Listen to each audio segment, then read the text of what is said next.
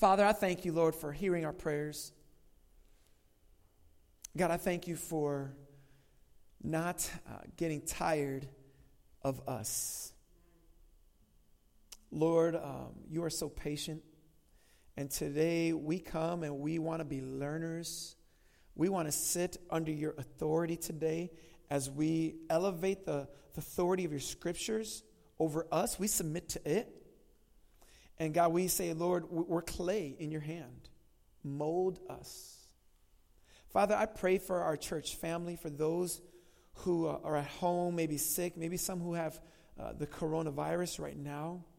I pray, Lord, that you would be their comforter, that you would be their peace, Lord, that you would keep them safe, oh Father. And others who maybe are home who want to be here, but just it's not wise, or they're not ready, or maybe they have pre-existing health conditions, or maybe they're just fearful, and Lord, they're discouraged. Like, I pray, God, that you would allow them to know that even still you are there. God, the psalmist says there's nowhere we can go away from your presence. There's nowhere. If you met Jonah at the bottom of a sea, you'll meet us, God, in our bedroom, in this sanctuary, in our car, wherever. So, Lord, I pray that with that, you would grant us the grace to have ears that can hear you speak to us, and eyes that can see you at work. And, Lord, I pray that we would be humble and submissive to that. In Jesus' name, amen. Amen, church. So today we're diving back into our series on the book of Romans, Doctrine that Dances. God wants to put us on the move as he teaches us more about who he is and what he's done. As we get ready to get in our passage today, I want to ask you, what is the most physically grueling thing you've ever done? What is the most physically demanding thing you've ever done? Or maybe something you do regularly that you say, this is extremely physically demanding. Some of you might say it's like something like a Spartan race that you trained for. Maybe you might say it's sticking to a diet. Maybe giving birth. Hiking up a mountain. Jumping out of a plane. Any plane jumpers in the room right now? Any of y'all online? No? All right, we got some. My goodness. You're bolder than me. Maybe it's high-intensity sports. Think about it. What is the most physically grueling thing you've ever done? I'm a runner. I enjoy running. I started running in 8th grade, and it's something that God has just given me as a kind of a gift from my soul to keep me sane sometimes. But I remember in high school, my coach would give us some grueling trainings. On Mondays in particular, we did what we call speed workouts, a lot of fast, shorter intervals. We'd run them over and over and over, many, many repetitions. And in particular, our coach liked to drive us from Lane Tech to Montrose Harbor at the lakeshore. And at Montrose Harbor, there is this big hill. If you've ever been to Montrose Beach, you know what I'm talking about. There's this big hill there. And we would do quarter-mile sprints up the hill and around, and we would do it. We do that. We'd pause for 60 seconds and do it again. And we'd do 14, 15, 20 intervals sometimes. It was exhausting. And I remember there's times our coach was like, all right, you got 2 more intervals. I need you to press in here. And we would give it all that we got. And then by the last one, we're almost at the point of vomiting. He's like, man, great practice. We'll see you in the next practice. He got in his car and drove away and left us at Montrose Harbor. So now after that, we had to run back to Lane Tech because none of us had brought our bus cards, our tokens back in the day.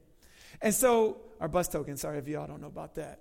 But like, this was grueling. Man, this is something that would like put us to the end. Now I want to ask you, if we were to apply that same question, how would you apply that to your spiritual life? What is the most spiritually difficult activity that you do? Well, what is the most spiritually difficult thing? You know, as I've lived my Christian life, and as I've been in leadership in the church, as I've walked with people and people have walked with me, perhaps one of the most common answers I hear to a question like that, the most difficult thing to do as a Christian, is to pray. It's certainly one of, if not the most difficult thing to do. And what makes prayer so difficult at times is that for many of us, it just doesn't come naturally.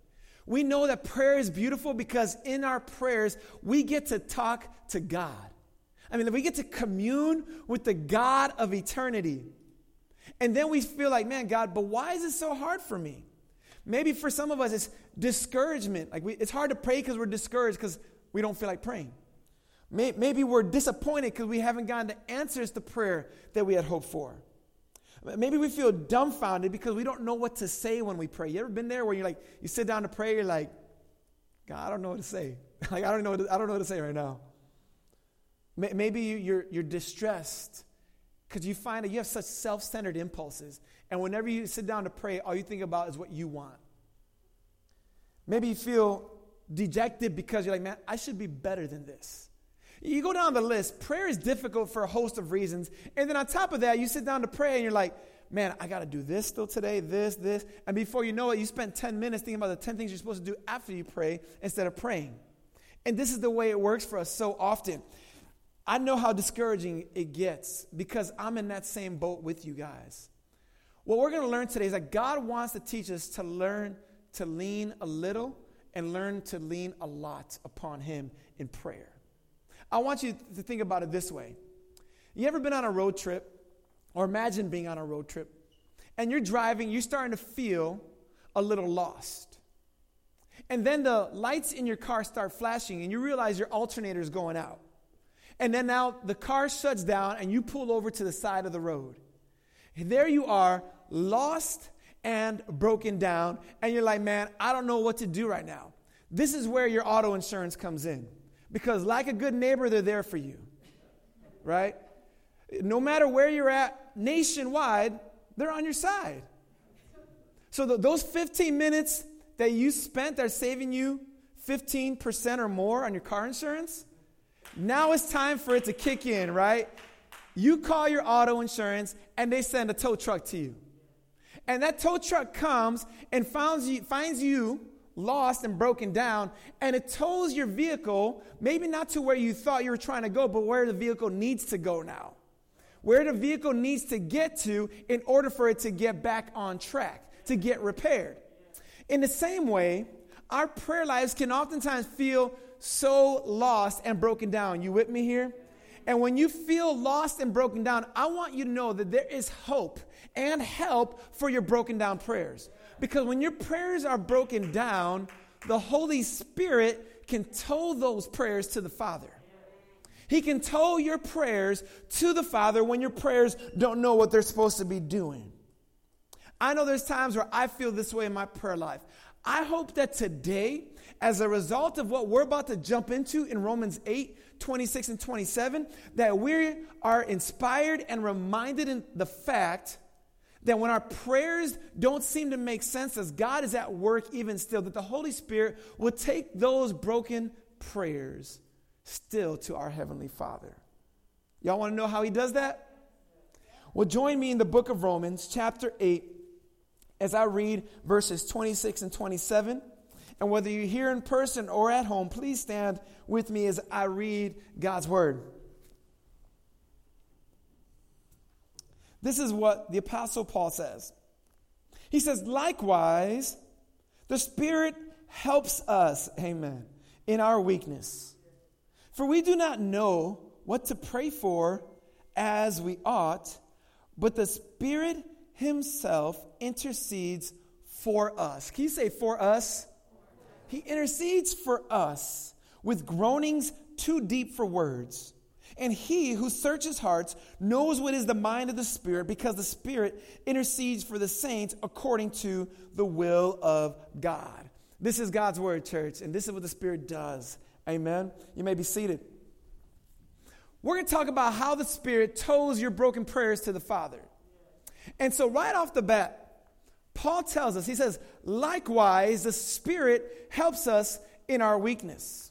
We see right off the bat that Paul says that the Spirit helps us and that we need a lot of it. We need a lot of help. Likewise, the Spirit helps us in our weakness. So the first thing we see is that He helps us. The word likewise tells us something. That it tells us that it's wise to look back and see what the previous verses are like. That's what it means to say likewise. Basically what Paul's saying is the Spirit also it does this. He helps us. Well, the idea of likewise should trigger for us to say, well, what else does the Holy Spirit do for us? Well, Romans 8 tells us a number of things, but I'm going to back up a little bit more. The Holy Spirit does a lot of things for us followers of Jesus. And he does so because the Holy Spirit is indeed God himself. The Holy Spirit's not a force. He's not an it. He is God. He is eternal God. The Holy Spirit has no beginning. The Holy Spirit has no ending. He doesn't get older because he's outside of time. The Holy Spirit doesn't sleep. The Holy Spirit is always at work because he is God. He is called holy because that's part of who he is. And God alone is holy. But what happens is sometimes we forget that the Holy Spirit is at work in our lives, or maybe we misunderstand his work in our lives for a variety of different reasons. Some of us may have grown up in a tradition where we look at people who are very excited about the Holy Spirit's work, and we were taught to see those people through a suspicious eye. We're told that they're too emotional or too excited and that they're not real substantive. That's a horrible thing, but that's how many have been taught. And so what happens is the pendulum swings and there becomes a gross neglect of the Holy Spirit's work in our lives. There comes to be a place where because they don't want to be like what they view to be the extremists, they become the negligent. And he who is God becomes forgotten. But then there are some maybe who see those who are on the more mild scale and they say, now we need to get them more excited. And so some might try to manipulate the Holy Spirit and they try to overdo things and say that it's the Spirit when it's really just them trying to overdo something. And some people might say, no, that's an extreme. So there's other correctives. And so basically what happens, some might try to manipulate the Spirit or some might neglect the Spirit. But what happens is because we're not anchored on what the Bible teaches us about the Holy Spirit, we become twisted in our view of who he is. Now, of course, we don't have time to get into all what the Bible has to say about the Spirit of God. But there are a number of things that are so important for us. The Holy Spirit is himself God. He has a personhood. Not to say he has hands and feet, but he speaks to us. Amen. He leads us. He convicts us. He grants us joy. He gives us strength. He could be grieved by our sin or quenched by our neglect of him. He fills believers. He baptizes all of us at the moment of our conversion to Jesus Christ. And then he seals us for the hope of eternal life. That's what the Holy Spirit does. He takes feeble people and makes us stronger. Sometimes when he works, he moves in our emotions. We get so excited or so moved that we can't help but shout a little bit. You know what I mean? We can't help to stomp a little bit in praise or give a hand clap or a shout of joy because it's the Spirit of God at work. But there's other times that maybe he's working and his working does not produce that kind of response, but maybe it's more of a contemplative response, more of a calming on our lives. You see, the Spirit is at work in different ways in all of us who have put our faith in Jesus. He is always doing something. But at the end of the day, no matter what, when the Spirit comes into our lives, when we put our faith in Jesus, that's when he enters into us. He changes us, church. He makes a difference. Nothing is the same because of him.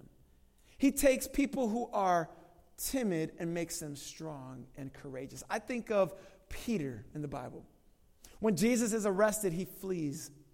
He lingers at a distance. He comes to the courtyard where Jesus is tried, and 3 times he denies Jesus in Jesus' greatest moment of need. His best friend, he forsakes him. And Peter, through cursing and yelling, denies the fact that he knows Jesus. Jesus dies on the cross, raises from the dead.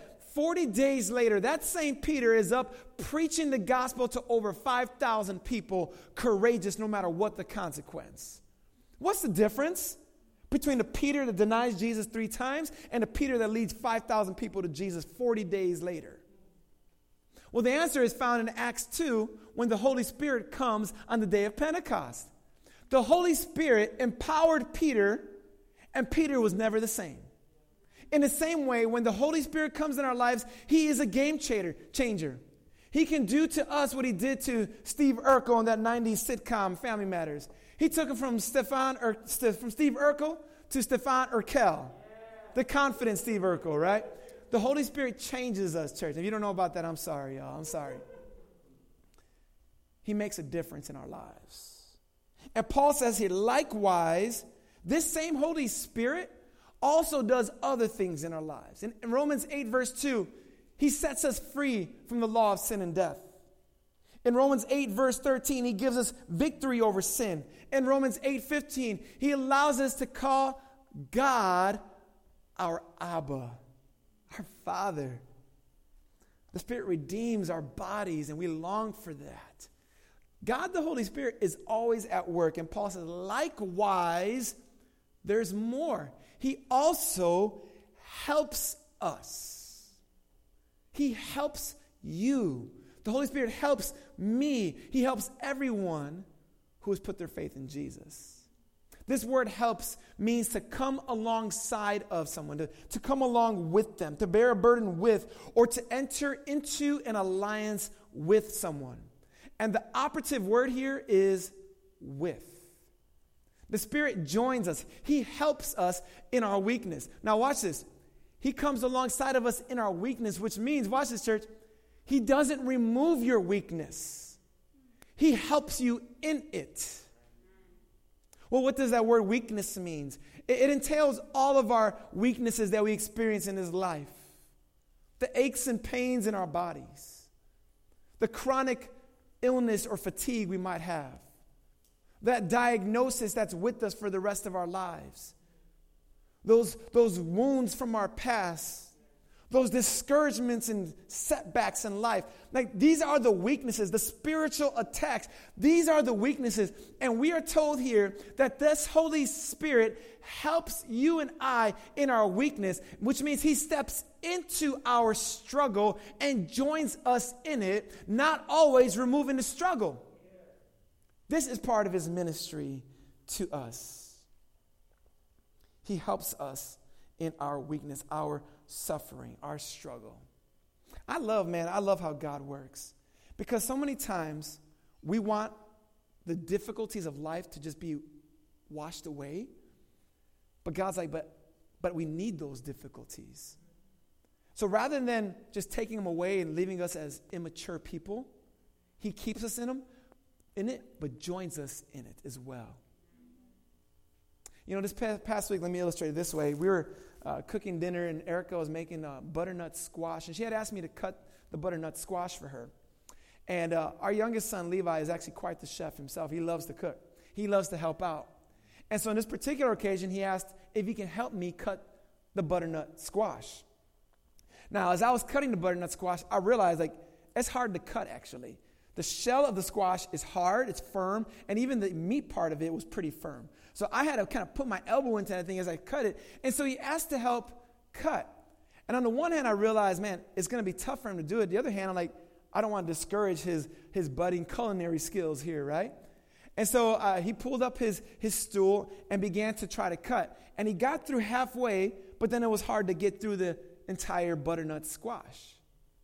Now, I could have said, all right, let me just finish this for you. But that wouldn't have helped him. And so all I did was just apply a little pressure to the knife and press down so he was able to cut through. And one at a time, he cut through the butternut squash. And at the end, he did a great job and felt super accomplished because he helped contribute to making our dinner. But you know, in that situation, had I just said, no, I got this, let me just cut it real quick for you, he would have missed out on that opportunity of growth. You see, what the Holy Spirit does is he comes alongside of us in our weaknesses, and he says, no, I don't want you to give up right now. I need you to press in. I need you to keep journeying forward, but I'm here to help you in it, and you need a lot of help. I'm going to press in here. I'm going to apply my strength where you are weak, but I'm going to let you see that my strength is actually made perfect in your weakness. And so where you are weak and discouraged, God's like, I'm going to work in the middle of that. And so when you feel frustrated that God hasn't removed your weakness or your struggle or your adversity or your suffering, let that be a reminder to you that God's like, hey, I may not be removing this, but I'm going to apply my hand here in your life. I'm going to form and forge you in this adversity that's at work here. There is beauty in the struggle. So that when we face the challenges, we actually can say hallelujah to those challenges. Because now the Spirit's helping me. Hallelujah, because my weakness is giving the Spirit of God an opportunity to flex a little bit. In my weakness, I'm learning to lean a little so I can then learn to lean a lot. My weakness is now giving me the opportunity to trust God here. The Spirit helps us in our weakness. But more specifically, what we're about to see is Paul narrows down the weakness area here because he wants us to understand he doesn't just help us in our weaknesses generally, but he also helps us in our specific weaknesses as it relates to prayer. Remember those broken down prayers at the side of the road? Well, the Spirit helps us in our weakness, but he also prays for us when we don't know how to do it. When we don't know what to pray, when we just don't get it, the Spirit prays for us. Isn't this a beautiful thing? He helps us and he prays for us. Notice what Paul says. He says, likewise, the Spirit helps us in our weakness. For we do not know what to pray for as we ought. Now, when he says as we ought, it's not like, man, you should know how to pray. And I'm really mad and disappointed that you don't. But because you don't, I'm going to help you out. But it's more of these situations, this is how we ought to pray, but we don't always know what we ought to say. You ever sit down to pray for a situation and you're like, God, I'm not even sure what to pray for right now, God. It's this kind of moment, but we know we ought to pray.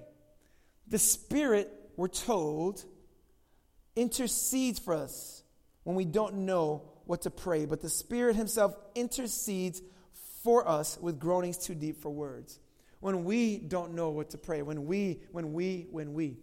I love this because the person writing this is the Apostle Paul. And what he just did right here, he put himself in your shoes and my shoes. He's saying, hey, I've been there too when I'm praying and I don't know what to pray. This is the Apostle Paul who wrote that beautiful prayer in Philippians 1 or Ephesians 1 or Colossians 1. Like, this is that same Paul. And he's saying, man, there's times I don't know what to pray. He uses that plural personal pronoun, we, when we don't know what to pray. But the Spirit himself intercedes for us. It's the Spirit who stands in the gap. That's what intercede means. He stands in the gap for us to help us in our prayers. And I praise God for that. He does so, Paul says, with groanings too deep for words. Now, this is a fascinating statement because it's telling us that the Spirit is doing something when we don't know what to pray. With groanings too deep for words. I want you to think about that. You know, as I read that, I really began to wonder, like, what is Paul getting at here? Who's doing the groaning here when the Spirit is praying for us? Is it me groaning because I don't know what to say? I've been there before. You ever been there? Where you're just like, God, I don't know. Or sometimes it's just tears, or it's just like, God, I just don't know, God. Is that the groaning that the Spirit is speaking through? Or is the groaning something that we don't hear that he's doing on our behalf? After all, we find in verse 22, it says that creation is groaning. Same word. We don't always hear creation groaning. We don't go outside and say, oh, I hear it. Yep, that's creation groaning. But it groans with every earthquake and every tornado and tsunami. Creation is groaning. And then verse 23, it says actually that we ourselves are groaning. And we're not always perpetually groaning, but it says we're groaning, longing for the redemption of our bodies. Like when you get out of bed and you're like, oh, God, Jesus, come back one day, right? Come back. And there is also a longing in our soul just saying, man, I long for heaven. There's a groaning there. So I wonder, is the groaning that the Spirit, and when he prays, is it us when we're audibly saying something and it may not make sense and the Spirit's like, that's me talking through you? Or is it a groaning that we don't hear? What's true in either case? It's the Spirit who's groaning on our behalf.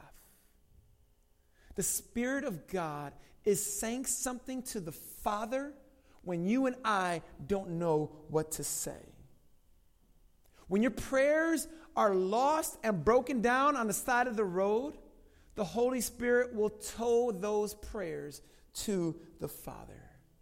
He is so gracious to us. He is so good to us. And I want to remind us here that this same Holy Spirit who's praying for us and teaching us to pray is the same Spirit that indwells every follower of Jesus.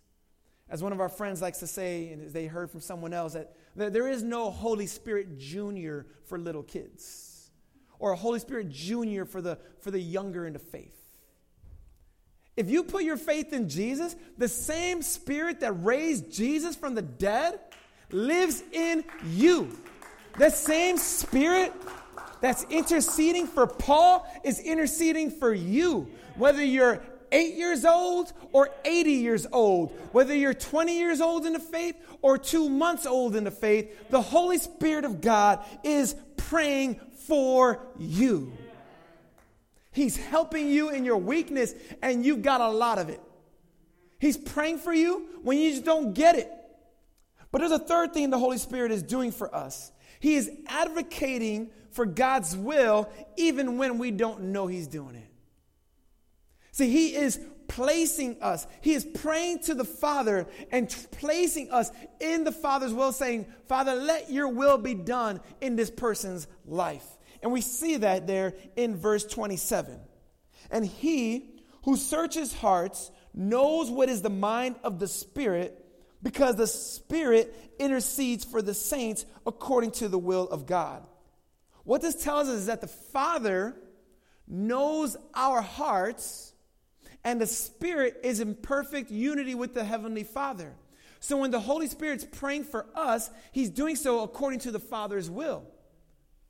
Like watch this. Like, God the Holy Spirit is taking your broken prayer that's even praying the wrong things and bringing it to the Father to bring it to pray for the right thing.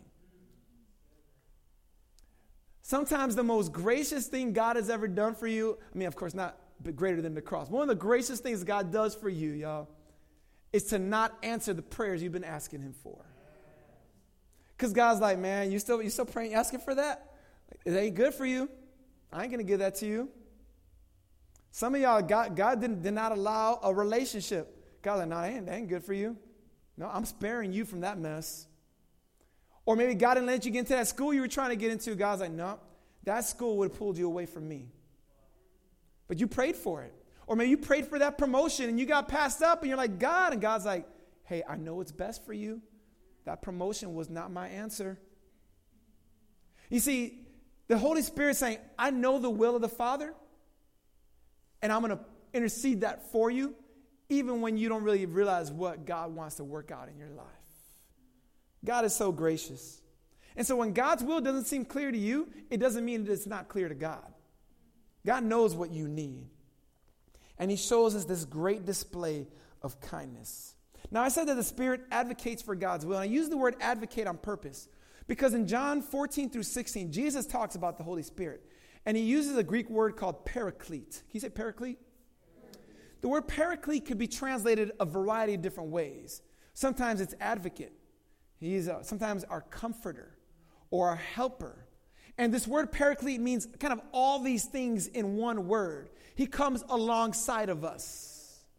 And so what the Spirit does, he's saying, no, I want the Father's will to be done in your life, and that's what I'm going to pray for you, even when you might be praying something different. I'm going to bring your prayers, I'm going to tow them to the Father and bring them to the right place. The Spirit is advocating, he is promoting God's will to you. Man, what a gracious ministry. What a gracious ministry that even in our lostness sometimes, even when we're confused, the Spirit's like, man, I got this. Even when we don't know it. Here's a wild thing. Because we're also told in the Bible that Jesus intercedes for us. You know, in 1 John 2:1, it says, we have an advocate with the Father, Jesus Christ, the righteous one. He's our advocate. He's advocating for us. See, when Satan tries to accuse us and remind us of our sin, Jesus steps in.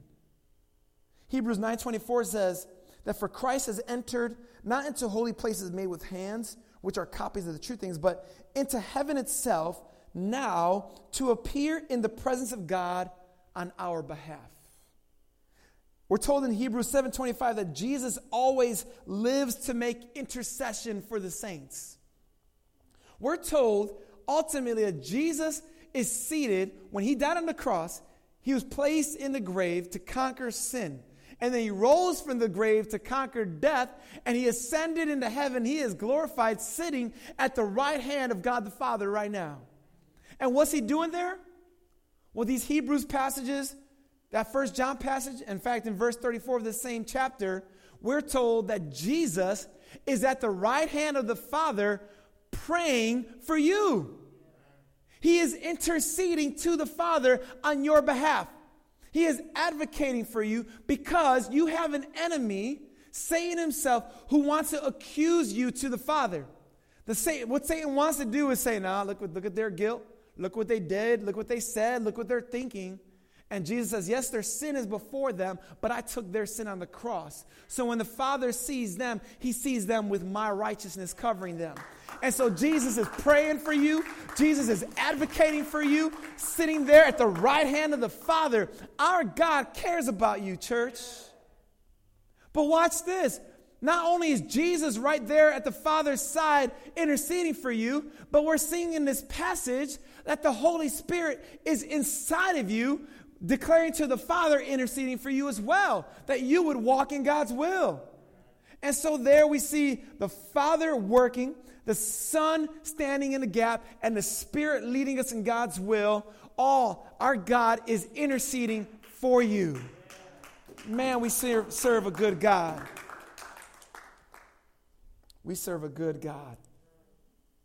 This is part of the Holy Spirit's ministry. Church, don't downplay the Holy Spirit. Let's not forget about the Holy Spirit. And also with that, let's not downplay our weaknesses. Because when we're weak, the Spirit is in our weakness, working alongside of us, doing his thing. When your prayers are lost, when your prayers are broken down, the Spirit will tow them. That's good news for you and I. He makes all the difference in the world. You know, this past summer, our oldest son, Lucas, was playing baseball. And we're playing in a baseball league. And when you play baseball, there are certain regulations for baseball bats. You could use certain bats in some leagues and other bats you can't use in other leagues because some bats have what they call a little more pop in them. It's the kind of bat when you swing it, the ball's going to fly off it with a lot more speed and distance. Those bats are called USSSA bats, USSSA bats. And then they have other bats that minimize the pop for more safety reasons for kids. And those are called USA bats. We played in a league that allowed either kind of bat. Now, the thing is, those USSSA bats cost a little more money, you know what I mean? And so our team ain't had no USSSA bats in them. We're playing against other teams who actually had those bats. Our team did good in a 10-game season. We went 5-5. We did all right. But what we realized, at least at the time I did not realize, was how much of a difference those bats made. So we're competing with our USA bats against teams that had USSSA bats. After our season was over, I was like, man, let me do a little more research in this. And I'm like, man, everyone's saying that it's a game-changer difference. So I went on OfferUp where everyone else who can't afford things buy things, right? And so I found a used USSSA bat. I thought, let me buy this thing, $70, and see what it's like. I brought it to our next fall practice for our fall team, and the kids began to swing with it. And like, bing, we're seeing that ball fly. It got to the point by the end of practice, every kid's like, can I have a turn with the bat? Can I have a turn? Because it turned mediocre hitters into stronger hitters. It made all the difference in the world. It got to the point that we were looking back in our previous season saying, man, if you hit that ball, remember that ball, that double you hit? If you used that bat, that would have been a homer. That game we lost by 2 runs, man, this bat would have we would have won that game. We would have got to this and that. We're realizing looking back. Because the problem for us was we're playing in a league with USSSA bats, and we're using really natural kind of USA bats. We were using the wrong equipment to compete in the wrong division. We were using the wrong equipment for a situation that needed something a little more high power. This is what it's like, church. When we who are followers of Jesus are trying to live our lives apart from the empowering work of the Holy Spirit. We're living in a world that demands something more, and we're trying to walk this life and pray through natural means when we need the supernatural. We need God, the Holy Spirit, at work in our lives. The Holy Spirit's the game changer. He is the game changer. And so when you pray, let's not forget that God is in you. When you pray, don't forget that God is praying for you. And when you're praying and you're feeling weak and your prayers are lost and your prayers are broken down, remember that there's a God who's towing that broken prayer to the Father. But also remember this. The Spirit's not like, stop praying, I got this. But keep praying, I got this. You see, even with the baseball bats, our kids had to still hit the ball. They couldn't just go up there and throw the bat in the air and it's going to bang, hit the ball. They had to learn the technique. They still had to work at it. They put in the work, but the bat helped out. In the same way, the Spirit's like, hey, I need you to pray. Though you're weak, I need you to pray. Though you don't know what to say, I need you to pray. If all you got are groans, I need you to groan, because I'm going to take your prayers and bring them to the Father according to the Father's will. And the Father's will is good, even when things might be difficult. So when you're discouraged because of lack of desire, let this cause you encouragement. When you are disappointed because there's no apparent answer to your prayer, be thankful because maybe you're not getting the answer that you shouldn't get. Or maybe God is saying, wait, but God is still at work. When you're dumbfounded and you don't know what to say, be encouraged because the Spirit's saying it for you. When you're distressed because of your self-centeredness, you say, God, help me think about others. Help me pray according to your will. See, when you feel weak and slumped in the shoulders and your prayer life is limp, the Holy Spirit will strengthen it. He's going to teach you to learn to lean a little. And then he's going to teach you to learn to lean a lot. Your prayers will be towed to the Father. Because the Spirit is actively helping us, and we need a lot of it. The Spirit is actively praying for us when we just don't get it. And the Spirit is advocating for God's will, even when you don't know it. He is at work, and I thank God for it. Church, let's get to the business of praying. Even though it might feel like the most physically or spiritually difficult thing you do. And I say this to you as I say it to myself, but let's pray. Thirsty prayers, trusting that our God offers help when our prayers are broken down. He is so good to us. Let's pray.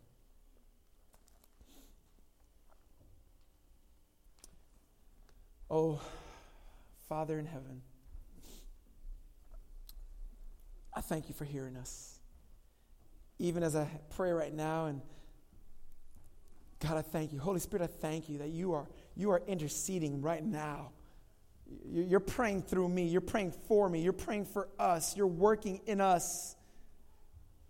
And so, God, I pray that you would remind us frequently of the work that you're doing in the spiritual realm. Though we may not be able to see your hand, though we may not be able to hear those groans, I pray that you would remind us that you still are doing it.